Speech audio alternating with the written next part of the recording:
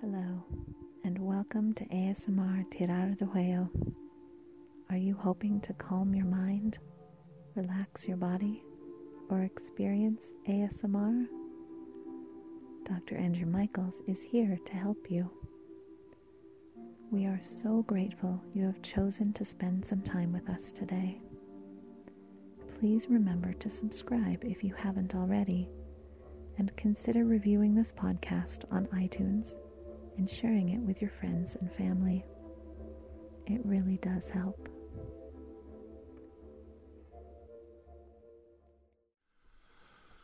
Hello and good afternoon.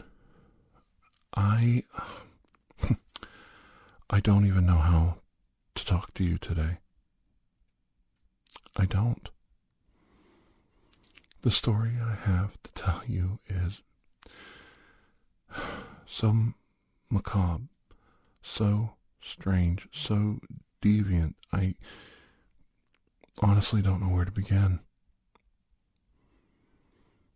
I guess the beginning, as they say, is the best place to start. You know, I always find something I'm looking for in the last place I look. Have you ever noticed that? Me too. So maybe we'll start at the beginning and we'll find our way through, huh? How's that sound? Okay. It started when I got a phone call from Europe. It did. A dear friend of mine in Germany gave me a phone call. They were having quite the problem in their city and in the countryside. Someone was mutilating horses. And sadly, when I say mutilating them, he was, for all intents and purposes, a serial killer bent on killing not humans, at least as far as we knew, but harming poor, innocent, beautiful horses. Now, the horse was a common animal in the 19th century when people used them as their primary mode of travel. But as the 20th century came along, the automobile replaced them. Owning and caring and nurturing horses became more of a specialty among farmers and ranchers and horse groomers. The breeding of horses was tightly regulated to produce the fastest thoroughbreds possible. And people invested a lot of money and time and care into their animals. And they were treated like children, sometimes. Treated like gold, if I dare say. I went immediately and got my passport and talked to my superiors, and they agreed that I should go and investigate what's going on in Germany. So I flew first to London and then to Berlin. Berlin was the easiest place to land in, and then I took a train to where I had to go, deep, deep into the dark areas of Bavaria.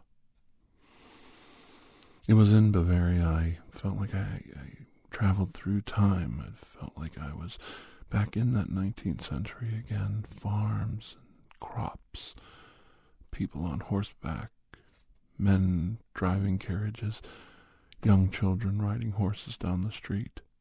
It was a beautiful area of the world. I think sometimes we forget how beautiful the compact country of Germany, France, and Italy really truly are. So much culture, so much language, so much diversity. They think they're all the same. They all speak German, and they all think that they're alike through nationalism and being all one people. But in reality, they're as diverse and different as we are here in the United States, with our Southern belles and our Northern Yankees and our cowboys out west. Bavaria is a proud, proud area of Deutschland. That's how you say it in German, Deutschland. And Germany is united after the fall of the wall in the late 1980s and the fall of communism in Eastern Europe. And the people grew together so quickly, so seamlessly. It was amazing to see the transformation, a whole generation changing the world in literally the blink of an eye. That was my generation. My generation stopped the troubles in Ireland. My generation stopped the wall in Berlin. Unified Germany, brought peace to Europe. My generation tries its best to push the world forward, even though those ahead of us want to push us down a dark and ugly path.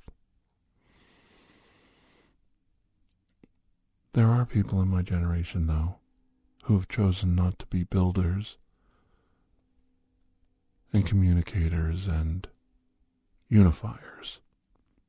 They've chosen to be villains, evil as Moriarty himself. And I will never ever compare myself to Sherlock Holmes. I couldn't step a foot in that man's shoes. But I will say one thing, I do know a Moriarty when I see one, and I know how to handle them and how you deal with them. You see, Moriartys and people like them, him, are creatures of habit.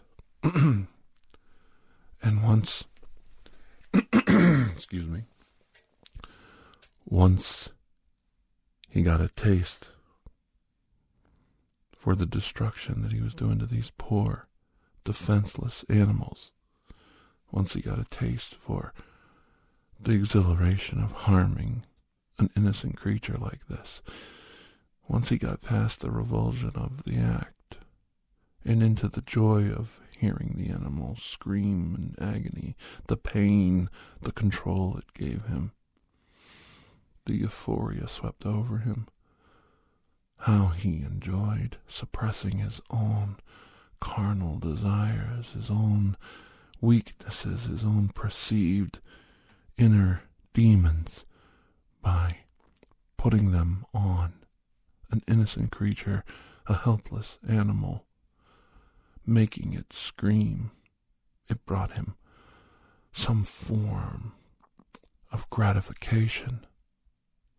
I won't get that graphic, but we all know that this creature of habit was a deviant mind, a sick mind, someone who needed help. I do not justify his actions or excuse him or exonerate him. He could never, in my eyes, in the eyes of man, pay enough of a penalty for harming an innocent creature such as a horse, any more than torturing frogs and mice. It really doesn't matter what you choose to harm. It matters that you harmed it. That you, in an instant of anger, frustration, desire, played God. You took it upon yourself to harm a creature that couldn't fight back. Now, there are those of you who know that a horse is not completely defenseless, but in a stall, resting for the night, not expecting a violent attack. A horse is a totally defenseless animal. And this man knew what he was doing. He brought a long, sharpened knife with him to do the deed. He was called the horse slasher, the horse ripper. You could look him up in the papers. There was one in England. A friend of mine helped bring him to justice. I asked him for advice, and we had a conference call on the way over to Berlin. I would have liked to have stopped in London and spent some time with him, but time was of the essence. Over 40 animals had been injured to this point. And like an arsonist wanting to step up his game to killing humans, they were afraid that this person would make a leap from harming innocent horses to killing and injuring human beings and taking lives on a grand scale. They didn't know anything about him. They could not find a trace of evidence. The knife was more than likely a simple butcher knife, something he pulled out of the kitchen. They weren't awkward cuts. He got better at it as he went along. He learned how to cause the maximum amount of damage. There was a pattern and a growth to his attacks, and he seemed set upon causing the animal great pain. He didn't outright kill the animal. The idea of the attack was to cause pain, anguish, make the animal slowly bleed out. Now, I know this is hard to listen to. I know. And it's not easy to hear these words. But you must understand what we're dealing with here. The idea was to cause the animal the most excruciating pain as it slowly bled out until it was unable to stand and it collapsed in its stall. A pure death sentence to a horse. The animals were usually found when it was too late to offer aid and assistance, and they had to be put down. Many horses died. It was grisly, to say the least, and as I said, there was little evidence, but there was one strange, odd behavior that accompanied these attacks.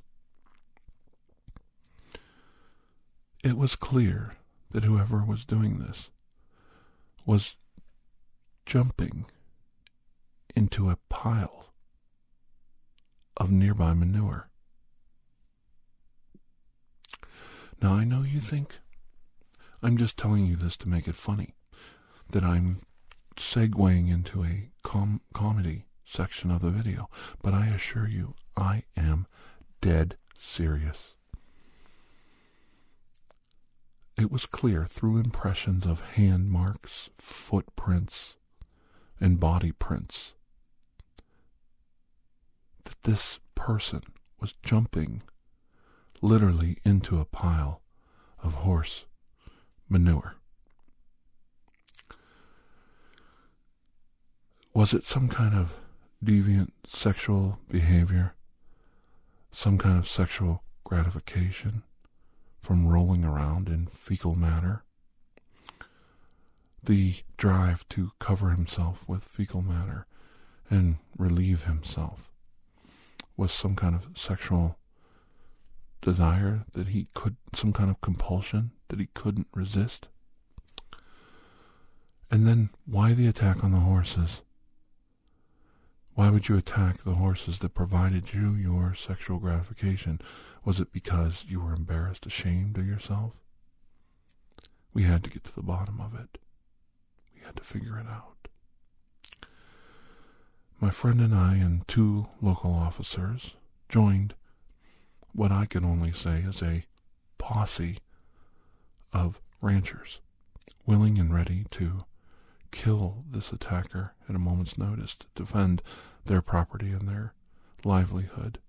He'd caused great damage and great expense to many farmers in the area, and they were ready to take justice into their own hands. We met in a small bed and breakfast, and as we ate a meal and I listened to all of the farmers in attendance, my friend interpreting that which I could not understand. It's amazing the difference between High German that I learned in school and the dialect that I was hearing now in Bavaria. It was so close. The words are so close, but in quick speech, I was unable to pick up the words from the dialect and properly interpret them myself without assistance, and especially the fact that I didn't want to miss out on details. I took copious notes. It was very important that we took every detail into account, and the accounts that I heard and recorded we compared to my friend and the police who had investigated prior. The idea was we need a fresh set of eyes.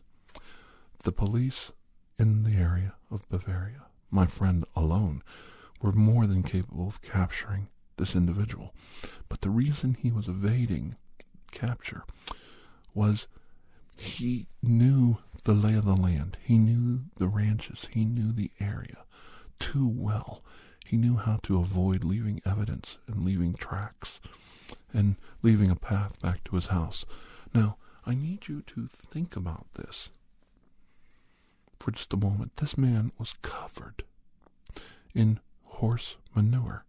He had literally shit all over his entire body, including the bottoms of his shoes. He may have wiped them off a little bit, and some of it might have fallen off, but he should have left a path. He should have left evidence everywhere.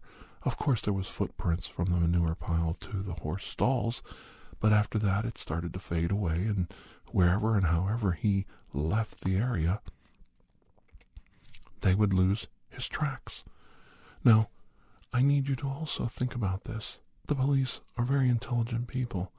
They brought dogs in.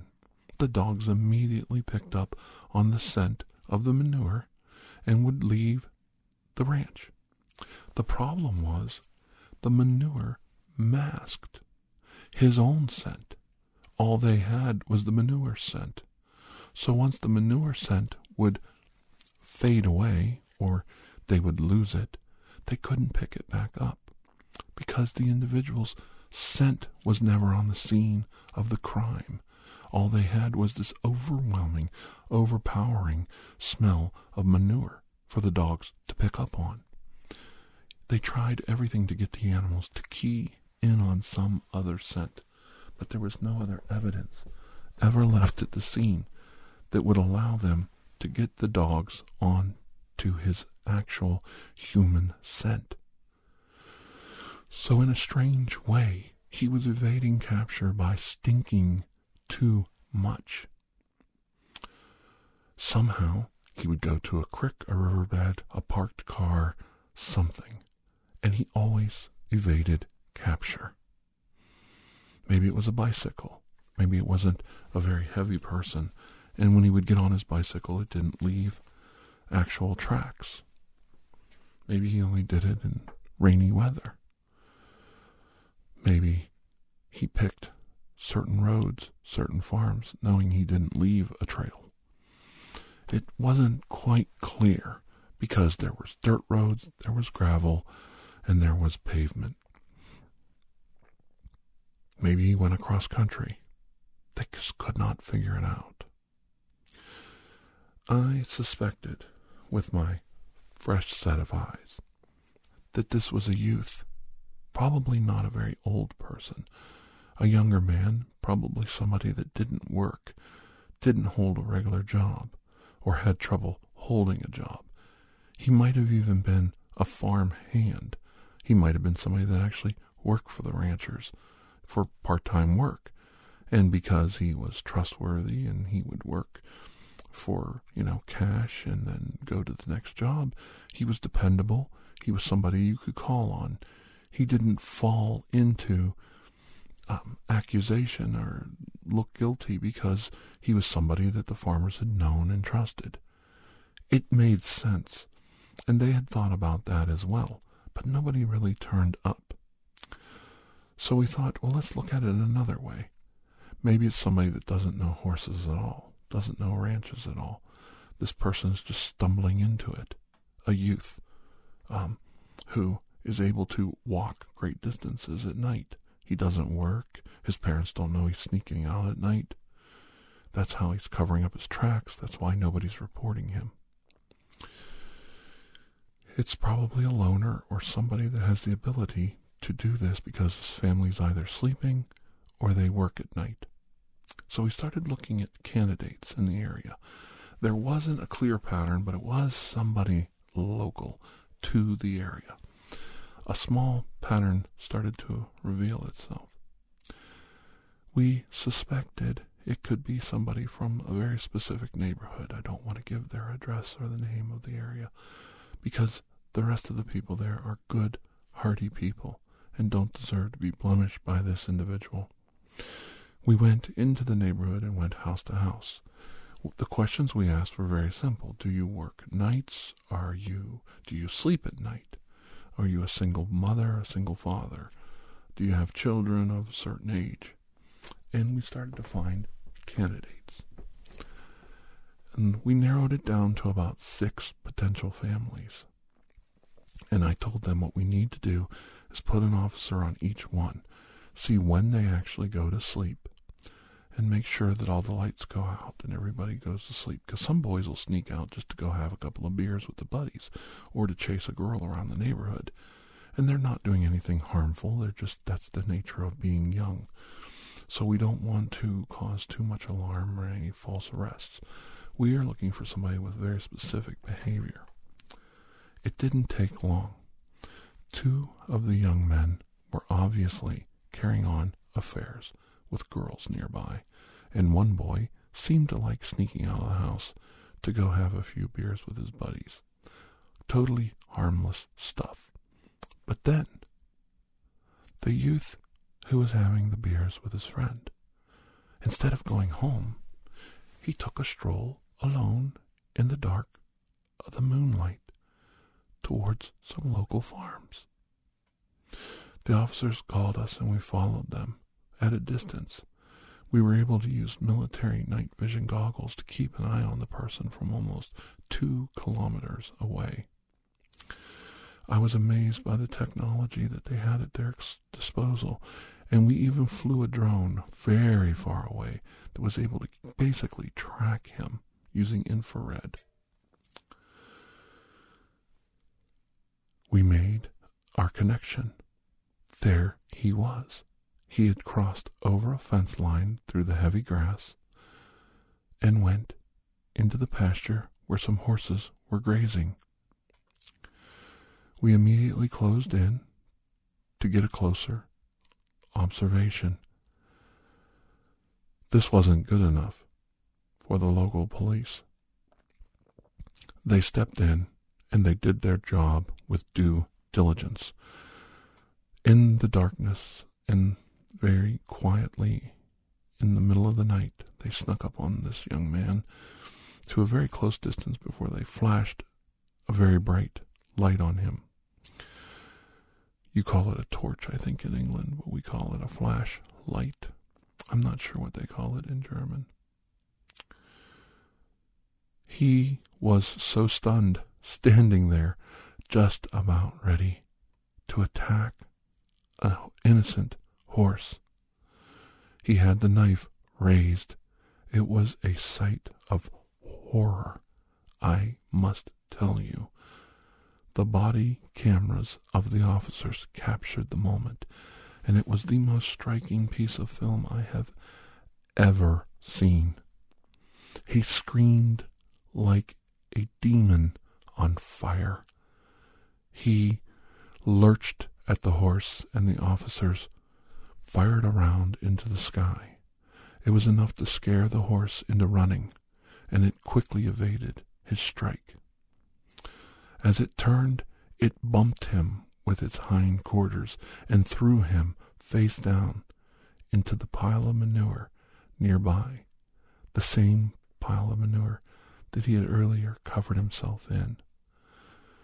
He got a taste of his own medicine, as I would put it.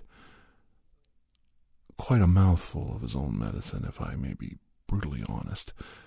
And it seemed to have an adverse reaction to him. I guess he lost his taste for this adventure. The officers pulled him from the pile, and he begged them to allow him to gratify himself.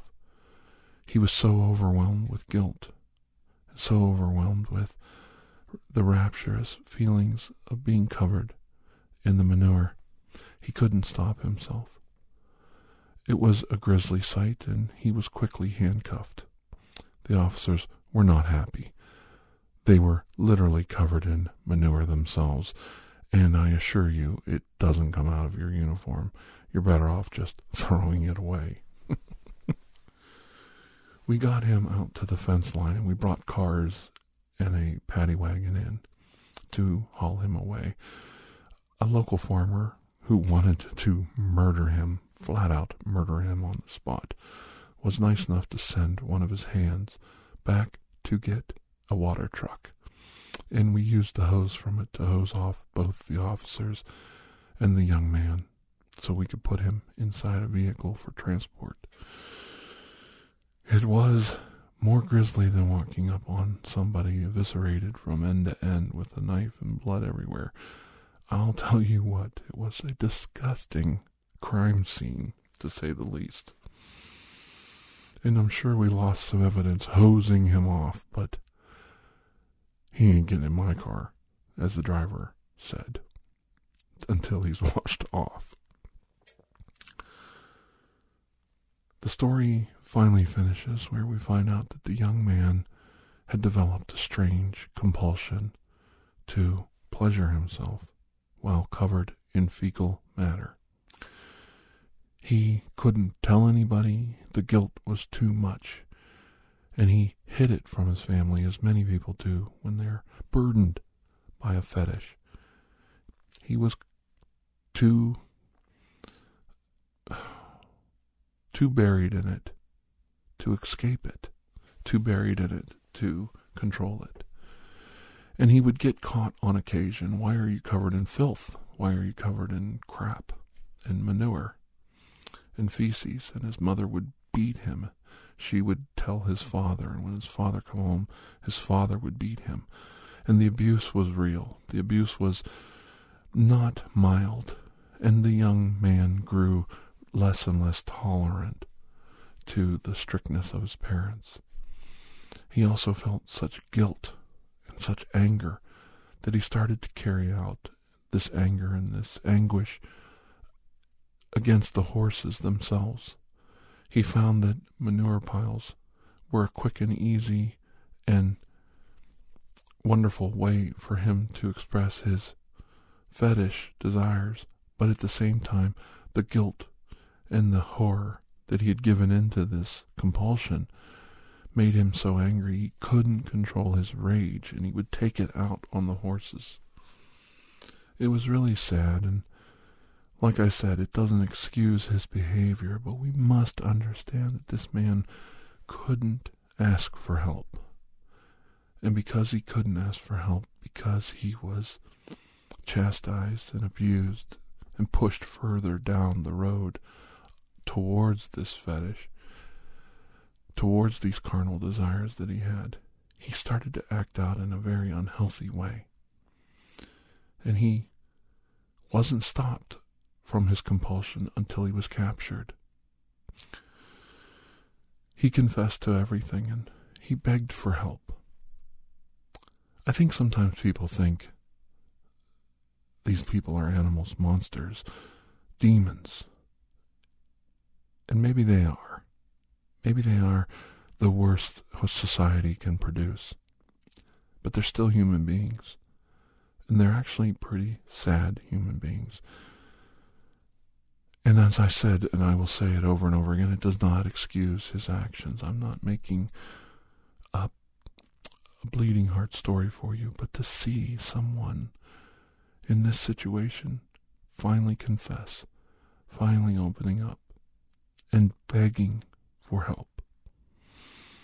Begging for the help that he should have got when he was a little boy, when he first discovered this compulsion, this overwhelming fetish and desire. If only he had gotten help. If only he was able to open up and beg, then so many lives wouldn't have been damaged, so many animals wouldn't have been harmed. I think about this, and I want you to think about it too. Try not to be closed-minded. Don't pity the horse ripper and forgive him and exonerate him. He must do his penance. He must do the time for the crime. But think about his heart. Think about his family. Think about what he went through. For just 1 minute, think about how much anguish he went through as somebody completely overwhelmed by a fetish. It doesn't excuse his behavior, one iota, but it does make you think. If you know somebody who has phobias or compulsions or fetishes, and they seem overwhelming, try to have compassion for that person. Try to help them. And by helping, it doesn't mean excuse the behavior if it's not healthy. It is help them. Get them the help they need. And what they need is professional therapy and medical attention. They don't need pity, and they don't need put down, mocked, or made fun of. It only makes the problem worse. I hope you enjoyed this adventure. It was based on a true story. Of course, I wasn't there when he got captured. I just made that part up. But I thought you might enjoy a strange and creepy urban legend from a new twist. The Horse Ripper. Watch out. Keep all of your manure piles picked up and disposed of properly, or he might come and see you one night. Until we see each other again, please have a most wonderful day. Bye-bye.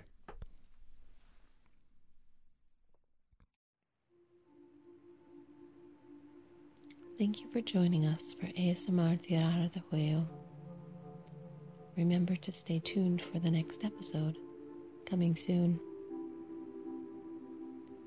When you have a moment, please take the time to rate and review this podcast.